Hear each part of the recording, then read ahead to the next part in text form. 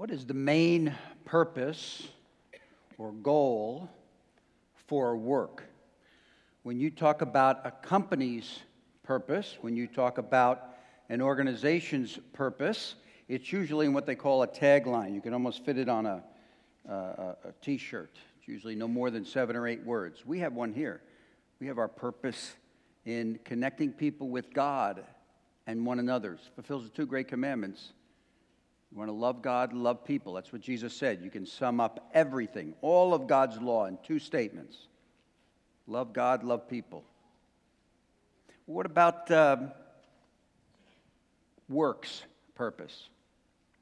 Well, if you work for any kind of company, they probably have a purpose statement. I went on the internet this week, and these are real companies. This was a tow truck company in Parker, Arizona. We don't want an arm and a leg, just your toes.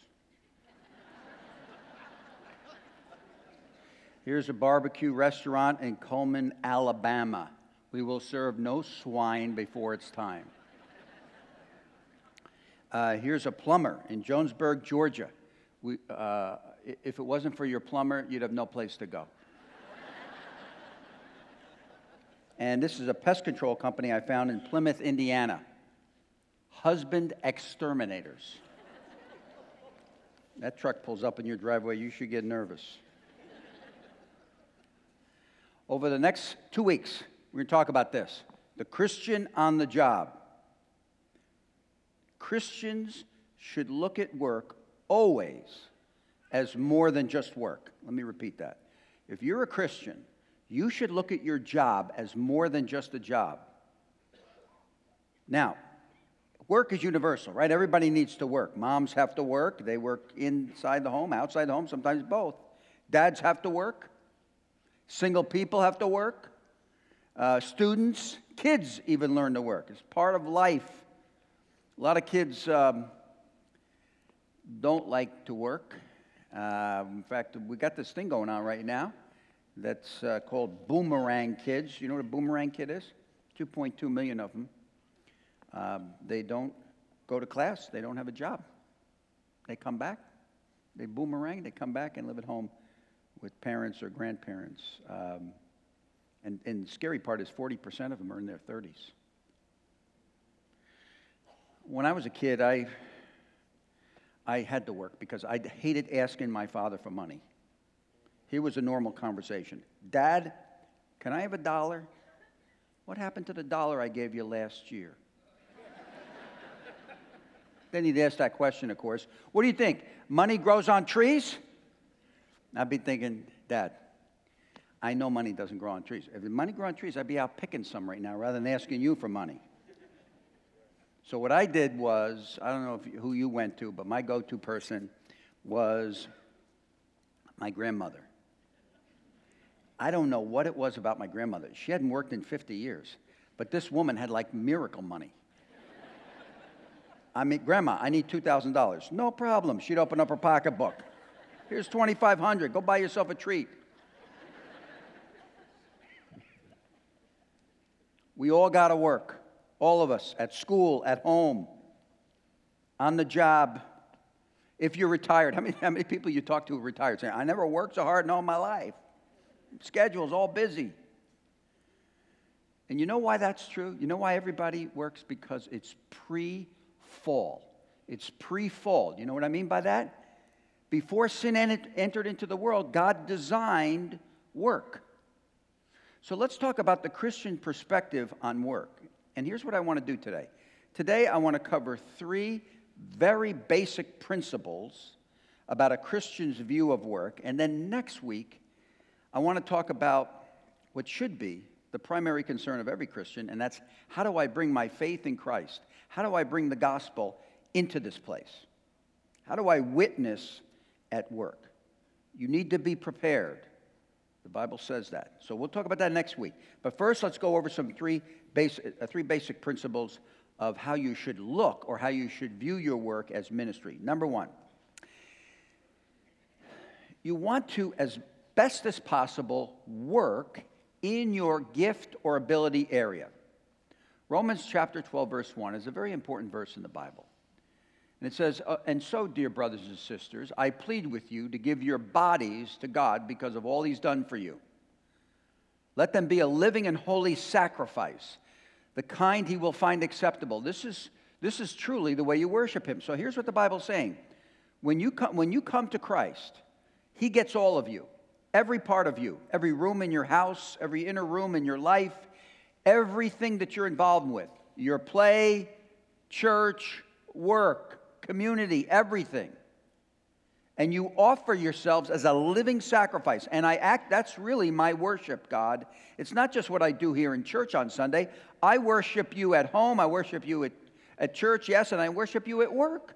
How do you do that? By giving yourself to God to be used however he wants to use you in these places. Some people departmentalize. We do this all the time. We departmentalize our faith. You know, when I'm at church, then I'm religious. Or I'm with other Christians. Otherwise, I'm in that work, like the real world. I'm there. It has nothing to do with church. Oh, yeah, it's got everything to do with your faith. You can worship at work by bringing all of yourself to all of God's purposes. So how do you worship at work? Let me suggest one way you do it. By working in the gift or ability area that God hardwired you. How has he hardwired you? Did he give you an ability to teach? Then why are you an accountant? Did God give you an ability to be an accountant? Then why are you teaching? Did God give you an ability to build things or wire a building like an electrician? Why are you selling something? You understand what I'm saying? God has a plan, and when he made you and he equipped you with gifts and abilities for a specific purpose. And it glorifies God when you're in that sweet spot, as well as making you extremely happy. You've heard lots of people say sometimes that, I retired, I worked 50 or 60 years in this business, but I never worked a day. Why? They're saying I was in the place I should be in. This is what I was made for. Now, in some countries in the world, you don't get a choice. The places I go to, when I'm out there with our missionaries and everything, a lot of these places, you don't have options because the economy is so bad, there's not enough work. You need any kind of a job just to put food on the table or some sort of covering over your head. In the United States, though, for Christians, no excuse. Lots of opportunities. And God has given you, he's hardwired you with a special or ability or gift. You need to choose work in that area. If you're good at selling, be a salesman. If you're good at numbers, do something with engineering or accounting, because God gave you that ability. You got to manage that well. If you're good at athletics or coaching, become a coach. If you're good at cooking, invite me over. I got the gift of eating. No, don't invite me. Don't invite me. I got plenty of things to do. Listen, how do people choose their career today? Where can I make the most money? What do my parents want me to do? What is the world telling me to do? How do you choose a career? Look, here, Romans. God has given each of us an ability to do certain things well. If your gift is that of serving others, serve them well. If it's a teacher, do a good job of teaching. If you're preaching, see that your sermons are strong and helpful. If God's given you money, be generous in helping others with it. If God's given you administrative ability and put you in charge of the work of others, take the responsibility seriously. The point of that passage is God has a plan, and he hardwires you with a certain gift or ability, and you should look for work there. But pastor, it doesn't pay well. This pays better, and it's a higher level job. You know what that's called? Materialism. If I followed that logic, you wouldn't even be hearing me preach here this morning. I'm working for AIG at 25 years old. I'm making next to six figures. And then God calls me to be a pastor, and I go to my first church, and they pay me less than $10,000 a year. My logic was, no, I just got to go where the money is. No. Money is the wrong motivator to make your work choice. It's a factor, yes, but it's not the determining factor. What God has created you for, what he's given you ability to do, that's what you need to be doing. If you're good at driving a truck, you need to drive a truck. That glorifies God. So what do I do, Pastor, if my current job is not what I'm gifted to do? Here's my advice. Number one, pray. Talk to God about it. Open up a conversation. Don't do anything rash. Just open up a conversation. God wants to move you into something else. He's very able to do that. He's able to communicate that. Maybe you're supposed to be in the place you are temporarily. If you've got responsibilities, ask for advice first from people. Maybe actually you're in the right place. You don't like it, but you don't want to admit who you are, but that's actually a perfect spot for you. Take some steps, move in that direction a little bit. There's lots of things you can do without being rash. But opening up a conversation with God is very important. Okay, so first way you honor God with your work as a Christian is make sure you're working in the place, the sweet spot God's made you for. Second principle is you have to view this, Christian. I'm working for God, not the company. I'm working for God, not men. Here's the verse, Colossians 3:23. Whatever you do, work at it with all of your heart as working for the Lord, not human masters. How do you know if you're working for the Lord and not human masters? I'll tell you how. Number one, you working with excellence. What does it say? You work at it with not just some of your heart, all of your heart. In other words, you give it your best effort at work. Every day you bring your A game. You know what the definition of excellence is? It's doing the best with what you got. That's excellence. Christians should be the best, hardest working, most reliable employees in any company. Why? They're working for God.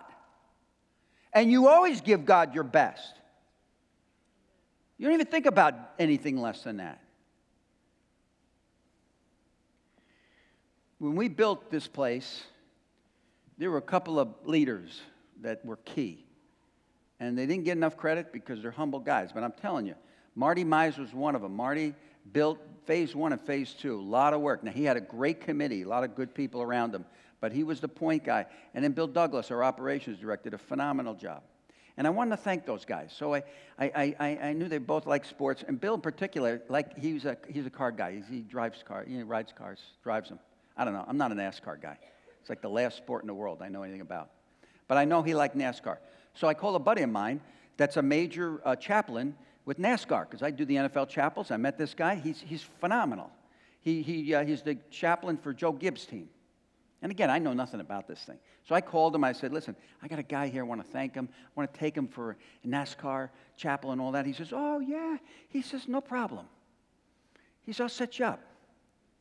So we go to this place in North Carolina, this raceway. And I know nothing about this thing. But I go into a trailer, and Joe Gibbs is there. We're eating steak with Joe Gibbs and Joey Logano. I don't even know who Joe Logano is, except he's from Pennsylvania. And I meet this guy, and we're having a great time. Bill's having a blast. And one thing I noticed, the one thing I picked up is NASCAR. Man, they got everything buttoned down. I mean, that car, everything is exact. They bring their A game. No one at NASCAR, no one on the NASCAR circuit would ever think about putting low-octane, cheap fuel in one of those high-performance cars. Be terrible. That's excellence. You go to the Olympic Games. If you're training for the Olympic Games right now, which are going to be in Tokyo, the next Olympic Games, you're not on a Twinkies Oreo diet. You are being Joe disciplined. Don't get complacent at work. Christians should be the best workers. They should bring excellence in their game every day. Why? I'm working for God, not man. Number 2, not only should they be excellent workers, they should have the best attitudes. What kind of attitude? The way Jesus would be. What was Christ-like attitude? What was Jesus' attitude? He was thankful. Here's the verse. Look at this. Be thankful in all. Ooh, we should circle that. That includes your work, by the way. All circumstances. For this is God's will for you who belong to Jesus Christ. So what should the attitude be of the Christian at work? You ought to be thankful that you even have a job. Pause button. How were you considered at work, Christian? Did they see you? If you had asked your boss, you would ask people, are you considered a thankful person? You ought to be thanking them. Try it. See if your attitude doesn't change. Another attitude should be love, right? Jesus said this is how they're going to know that you belong to me is the way you love. 1 Corinthians 16, verse 14, and do what? Everything with love. So you do it unto him. You do with excellence. You do it with a Christ-like attitude. I'm not saying it's easy. Look, I know some of you are in jobs that are really tough. Some of you got knucklehead bosses, and it's hard. It's hard, but you got to discipline yourself. You got to realize when you're getting up in the morning, I'm working for God, not for man. And he's given me my marching orders. I'm to bring my A game. I'm to bring a Christ-like attitude, thankfulness, love. Jesus calls you to this. Are you going to have a bad day? Absolutely. We all go off the road sometimes.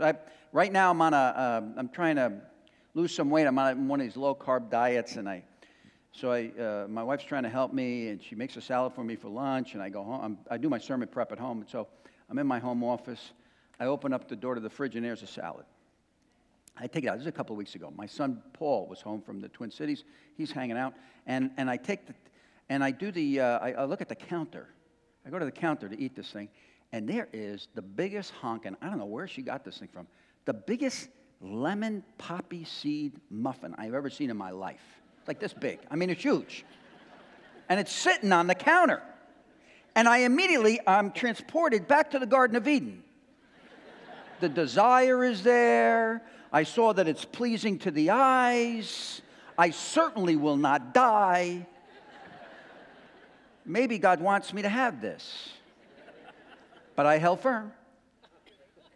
Ate my salad, drank my water, went back to my study, prepared a sermon. 2-3 hours I'm there. I get out of my office, I go back to the counter, and here's what I'm thinking.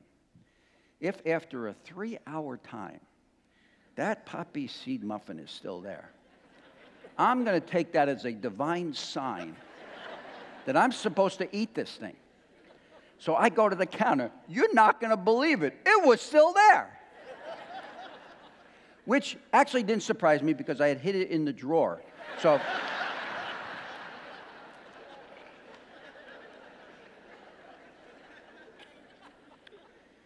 it was so good.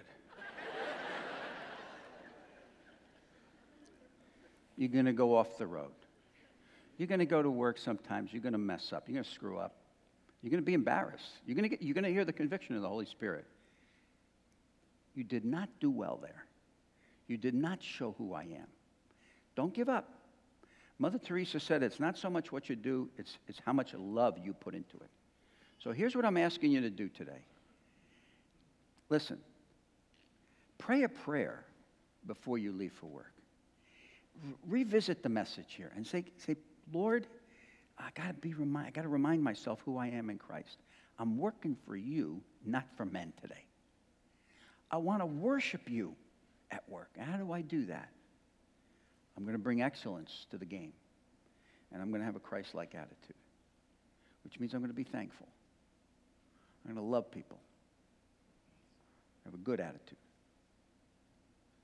Finally, you got to see your work as a ministry in your life. Just like you would come here and serve, as Barb said, and Dave said, as a ministry, you got to look at your job as a ministry. It's a ministry. Yeah, it provides you with income, but it's really a ministry. And God has put you in that job. Why? Because there are people there that he cares about. People that are all around you, that are strategically around you, that God intends you to minister to. Now, next week, we're going to talk about how to share your faith with them, but I'm not going to talk about that today. I'm talking about how to view your work, especially the people around you, as a ministry. How do you minister to people? Number one, you should be the person at work that accepts everyone unconditionally. You hear what I said? You're the person at work that everybody goes, you know what? Doesn't matter what you do to her.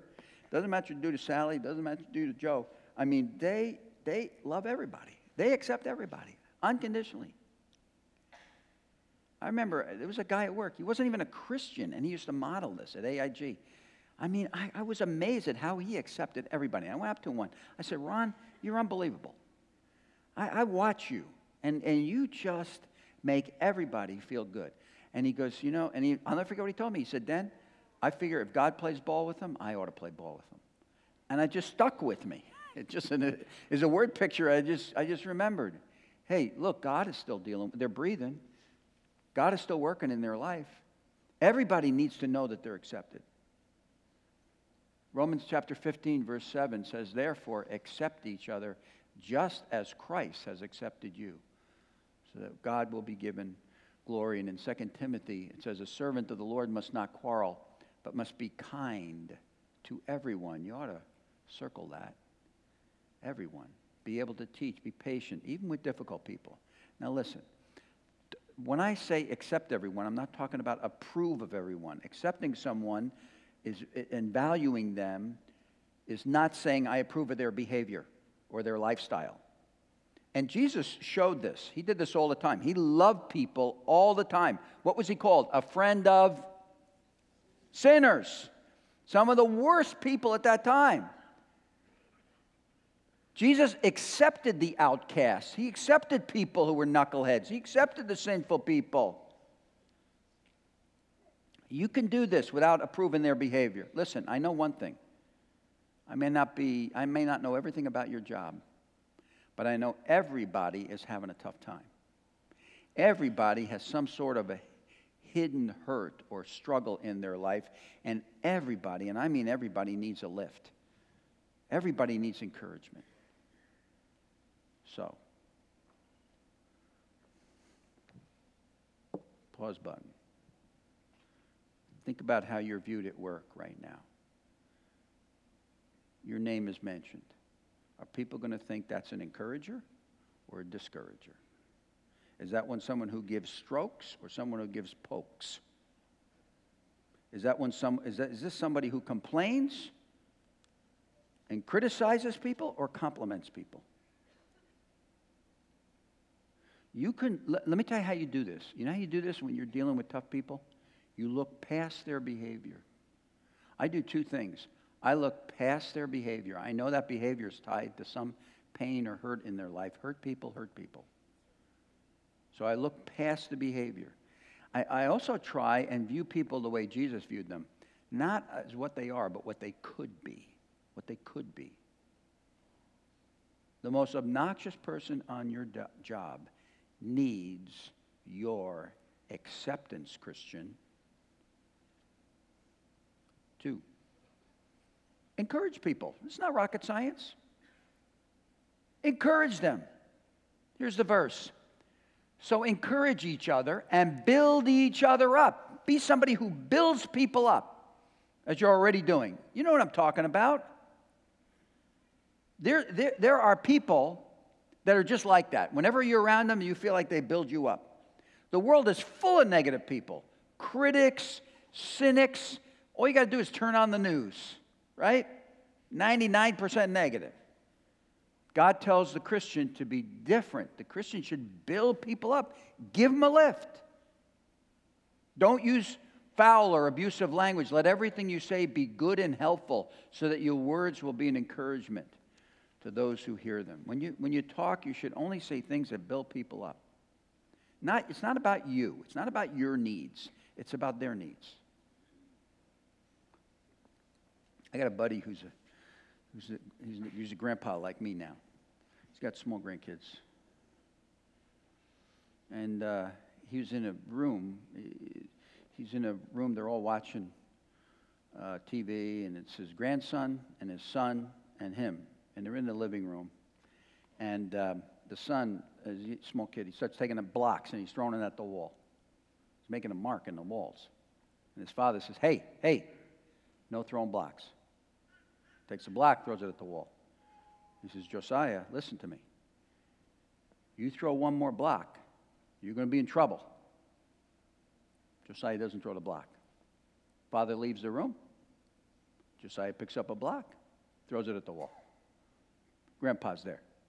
He's watching this. He says, hey, Josiah, are you obeying your dad? Josiah says, no. Grandpa says, why aren't you obeying your dad? Josiah says, because I'm little. And Grandpa said, well, hold on. Hey, Josiah, wait a minute. You've been telling Grandpa all week, Grandpa, I'm a big boy. I'm a big boy. Josiah, aren't you a big boy? Josiah gets up, puffs out his chest. He says, Grandpa, I am a big boy. But I'm a little one too. Yeah, it's true of all of us, right? We come to Christ. God has His presence inside of us. We're made for glory. But on this side of glory, we're still sinners. We're still selfish at times. We're little too. And that means we're going to make mistakes.